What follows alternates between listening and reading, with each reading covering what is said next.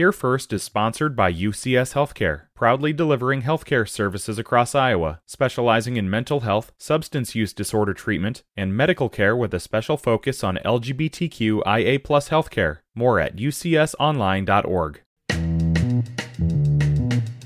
Today is Thursday. It is the 16th of February. This is Here First from IPR News. I'm Michael Leland.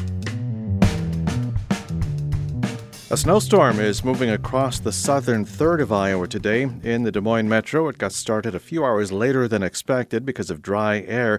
But Andrew Ansorgi at the National Weather Service in Johnston says it is still a significant storm. We're still looking at the heaviest snowfall from the southwest corner of the state through central Iowa into east central Iowa, with amounts probably in those some areas across southern Iowa maybe getting to 8 to maybe as high as 10. The heaviest snowfall totals will be below a line from southwest Iowa through southern Polk County on to Cedar Rapids and east to the Quad Cities area.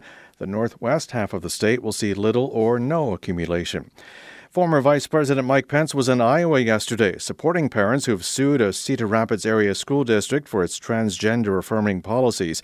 IPR's Clay Masters reports Pence's visit comes as Republican presidential hopefuls test the waters a year ahead of Iowa's first-in-the-nation caucuses. Well, hello, Iowa! Mike Pence was in Cedar Rapids the same day a federal appeals court in Minnesota heard arguments by a group representing parents of students in the Linn-Mar Community School District. They sued over a policy adopted last year allowing students there to ask to use a gender-affirming name or pronouns without including their parents. We're asking the court to end this dangerous and degrading policy and restore sanity.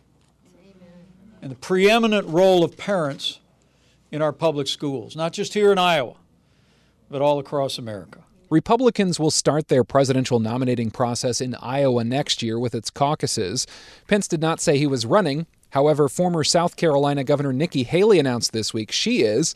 She'll be in Iowa on Monday. And more than 50 protesters peacefully gathered outside the Pizza Ranch in Cedar Rapids, where Pence was speaking, in support of trans kids. A group of low-income families will get a financial boost from a basic income program that's starting up in central Iowa. IPR's Grant Gerlach reports the nonprofits involved in the project want to know if it's a better way to reduce poverty. 110 families in Polk, Dallas, and Warren counties will receive $500 per month to spend as they choose through the pilot project called Uplift. It's similar to programs in places like Stockton, California, and St. Paul, Minnesota.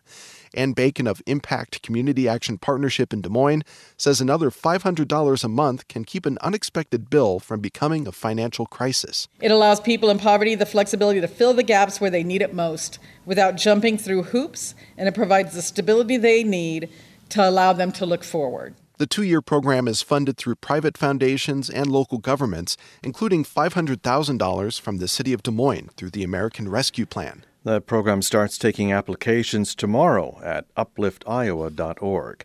Republicans on an Iowa Senate panel have advanced a bill that aims to limit property tax increases. They say it's needed to simplify the property tax system and respond to Iowans' concerns about rising local taxes. Victoria Sinclair with Iowans for Tax Relief says property tax collections are more than just keeping up with inflation. Maybe we should start talking to more taxpayers and see where they're at, see how they're doing with the tough decisions they're having to make every single day when they go to the grocery store or pay their kids' child care bills. And they're facing tough decisions. It's time that our cities make some tough decisions and start cutting taxes for these folks. But city and county elected officials from across the state say the bill would limit their ability to provide key services like ambulances and law enforcement. They also say it'll prevent them from responding to the individual needs of their communities. You're listening to Hear First from IPR News. Subscribe wherever you get your podcasts. I'm Michael Leland.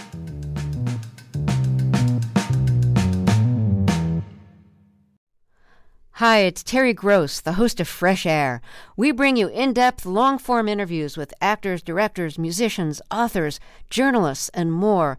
Listen to our Peabody Award-winning Fresh Air podcast from WHYY and NPR.